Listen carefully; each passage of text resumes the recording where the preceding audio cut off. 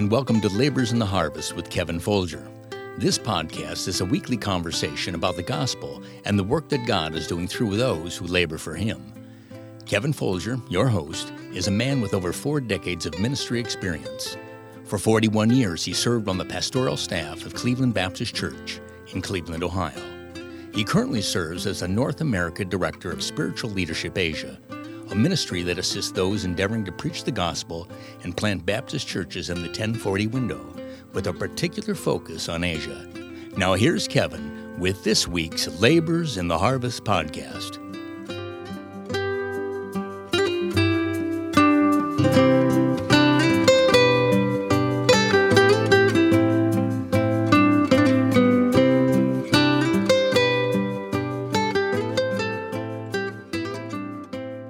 Well, this is Kevin Folger, and this is Labors in the Harvest podcast, and we want to thank you for joining us for this particular edition of Labors in the Harvest. I'm excited about this particular edition in this episode because I'm welcoming for the very first time to do our podcast internationally, and I have joining me not only a co-laborer, but a very good friend, Brother Niranjan Sundaraj.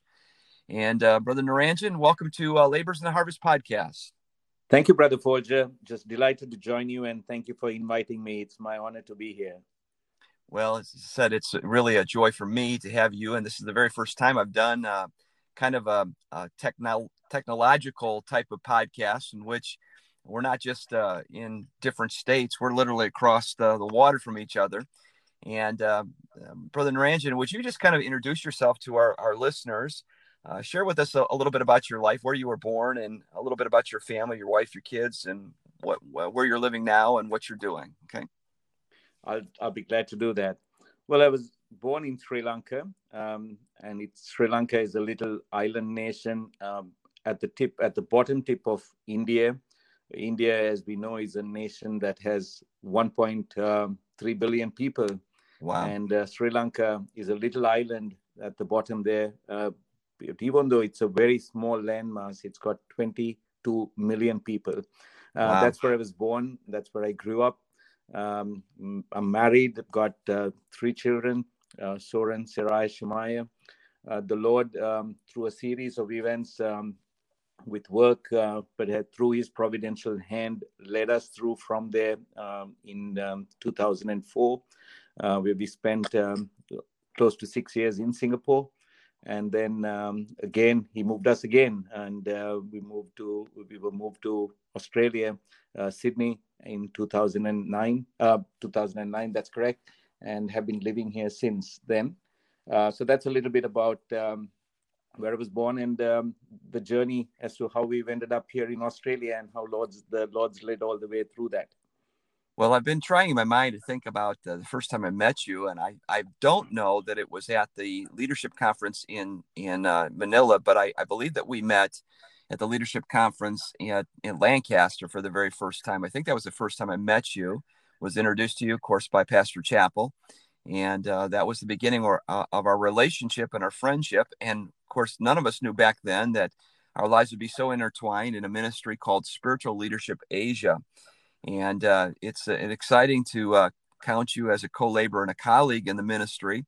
And I want to talk to you in just a few moments about really the development of this. But before we get there, you mentioned that you live in Sydney, Australia. What is it exactly? I know that for a number of years you worked for the American Express Corporation. What is it that you did for them? So with American Express, I was with American Express for 27 years. I was initially country manager in Sri Lanka, looking after part of the business there. That was back in 1990. And then through the course of time, then my role with American Express changed, where I had the responsibility of looking after parts of the business across South Asia. Changed again in 2004 when I moved to Singapore, and then had the opportunity to look after business in the rest of Asia. Got moved again, as I said, just to Sydney, and just been managing businesses for them across Australia, New Zealand, and some of the other Asian regions from here. That was till 2017. And that's when I finished up with American Express, in a senior role, just having had the privilege and the opportunity to just manage those businesses and learn a significant amount through the course of that time. Since then, I also have in addition to my heart for ministry, I have a passion for training leaders. And in the past 3 years, I've been spending quite a bit of time doing that with those in leadership or those developing in that sphere just across different parts of the world. I've also, while I'm here currently, I currently manage 2 companies. And so it keeps me busy, Brother Folger. But I'm thankful that in the midst of all that, it gives me some really good opportunities with regards to the ministry that you talked about through Spiritual Leadership Asia. Well, for the sake of our listeners, I just want to just kind of walk us through really the development of Spiritual Leadership Asia. And of course, it started way before it started, right? So, I mean, obviously, there's a backstory to every story, and really, I'd like you to explain that backstory about really God's journey in your own life. So let's start with really the your salvation experience. When and where did you get saved? I actually came to know the Lord at the age of 18 at a Youth for Christ meeting.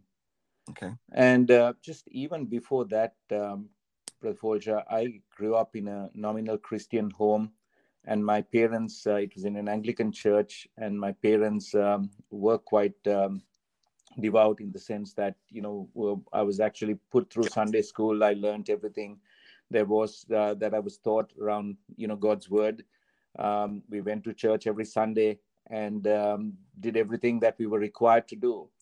But that was all that we were told we needed to do. We just needed to kind of just follow a religious practice. And I did that in the best way that I could growing up.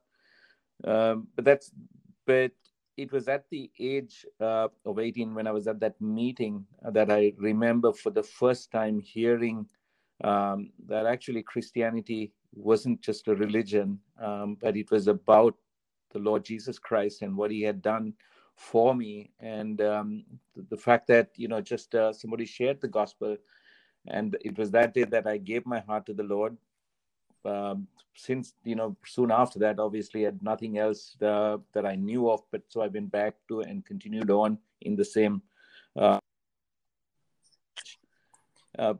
So that was what my Christian life was all about. I kind of knew a whole lot of things in my head, but it had no bearing on how I live my life on a day-to-day basis. Right. Well, if I can interrupt you for just a moment. So for the sake of our listeners, Sri Lanka, where you were born and raised, is predominantly Muslim. Is that correct? It's predominantly a Buddhist country. Buddhist, 78% of the population would be Buddhist, and then there are double digits of both Hinduism and Muslim and Islam, okay. And a very small percentage of nominal Christian. Sri Lanka used to be first of all a Portuguese colony, then a Dutch colony, and then a British colony. And therefore it came with all of those forms of religion. And what we have there, even within the Christian circles, even today, is a country that is either predominantly aligned to one of those religions that I spoke about, or just a nominal form of Christianity. That's the background within which I grew up. So you would see, Brother Folger, and this, as I share this, this is so common across many of the churches across Asia too, which we'll talk about in a little while. You would see churches packed, but people just blindly just following a religious practice of what they needed to do, or what they needed to stay away from, or things that they needed to do to keep their religious connection going. And that it is a sad state. Yes. But that is, as I think about my own life, that's exactly where I was. Didn't know anything better till many years later in my life, when I had the opportunity to meet independent Baptist missionary who came to Sri Lanka for the first time. All right. Well, so that was the kind of the beginning. You came to Christ when you were 18 at this Youth for Christ meeting, which, I think all of us are grateful for the fact that there are those that preach the gospel. They may not align with us completely, and they may not be a church per se, but they're at least getting the gospel out, which is a blessing in the sense that many have come to know Christ as their Savior. And the problem is, of course, it's not just knowing Christ, it's the discipleship process. So let's talk a little bit about that journey in your own life, because you were somewhat of a nominal Christian. You knew Christ, but you really didn't know what it meant to live for Christ. So what changed that? How did that change? So it changed when I met this missionary I was talking about, Pastor Terry Andrew. He, at that stage, had been pastoring in the States. His father-in-law was involved in supporting a mission work in India. And on one of those trips, he had Brother Andrew and his wife actually accompany them. And during that trip, they transited through Colombo, which is the capital of Sri Lanka. And as they did that, and just on the way back to the airport, that the driver of the taxi just stopped that vehicle, and he just went over to a Buddhist statue just on the side of the road to pay, to bow down and to worship there, just praying for safety. And that one thing just bothered him as he went back to the States. And obviously they kind of got that out of their mind. They continued serving, but the Lord kept bringing that up until they finally actually just surrendered to God's call to go to a country that they didn't know anyone. And long story short, obviously they ended up there, and I had the opportunity to meet with them within 3 or 4 weeks of them being there. Wow. Started getting to know him, Brother Andrew, and it's just God just began a deep friendship through that. And I'm just thankful for his investment in my life, just by way of just teaching me the truth of God's word. And that's where I kind of even first of all started thinking about, what doctrine was, or, what it really means. No knowledge whatsoever prior to that. I had no knowledge of of having to tell somebody else about Jesus Christ, and didn't even know what soul winning or sharing the gospel was all about. Wow. So there was also, though, a life-altering event that took place in your life, and that happened there in Sri Lanka when you were in the business world, which you continued on, but something happened that really changed you, got your attention. Can you speak to that event? I can. Brother Folger, if I could just go back to just even prior to that event, and if I was to think back on what my life was, I was actually someone, I would say, yes, saved. I'm thankful that box got ticked, but I was a preoccupied Christian with absolutely the wrong priorities. And when with my career in American Express, my single focus was to be successful. And so all of my priorities in life were aligned around making sure, obviously, as I started my family, that that was a priority in my life. Work was a priority in my life, and wanting to be successful was the motivation and the driver in my life. And that's where I was. And I'm sure during the course of that time, from the time I was saved, even up to that time, this was in 1996, the Lord no doubt tried to get my attention many times. He no doubt tried to get my attention and my heart in the right place, all the way from the time I met Brother Andrew in 1991. Even though I was learning and growing, I would be able to I wouldn't be able to put my hand on my heart and say, the Lord had hold of me. And I think many times as I kind of, think about life, God in his grace, in his mercy, reaches out and, has his way of kind of reaching into us and trying to get our attention, even to the point of chastening. And, many times we ignore that in our lives. And I was one of those people. And there was even during that time, I tell you, there were things I knew I was doing that was in disobedience to God's word. But I'm thankful for His grace and His mercy that He didn't let me go. Well, let's stop there for just a second. And let me just, we're going to have to wrap up this particular session. And I want our listeners, of course, to hang on. And we're just going to cut this. And then, of course, we'll then continue our conversation in our next episode. So I want to say thank you to our listeners for being with us for Laborers in the Harvest. And this is Kevin Folger. And again, if you are a first-time listener or a long-time listener, our greatest desire is we want to be a blessing to people. If you could share this podcast with others by way of social media or just by word of mouth, let folks know that, hey, there's a podcast. It's not a lengthy podcast each week, 15, 20 minutes at the max. And you can just be encouraged by hearing the story of others. And so we want to, again, thank you for listening today.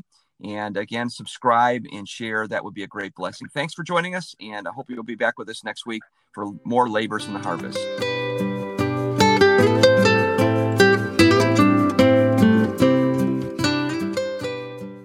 Thanks for listening. We hope that you've been encouraged by today's podcast. If you've been helped, please subscribe and share this podcast with your friends. Please feel free to leave us a comment and/or a rating. If you'd like more information about Kevin Folger, please visit his website, kevinfolger.com. We invite you to join us next time with more conversations with Kevin and his guests as they tell their story of being laborers in the harvest.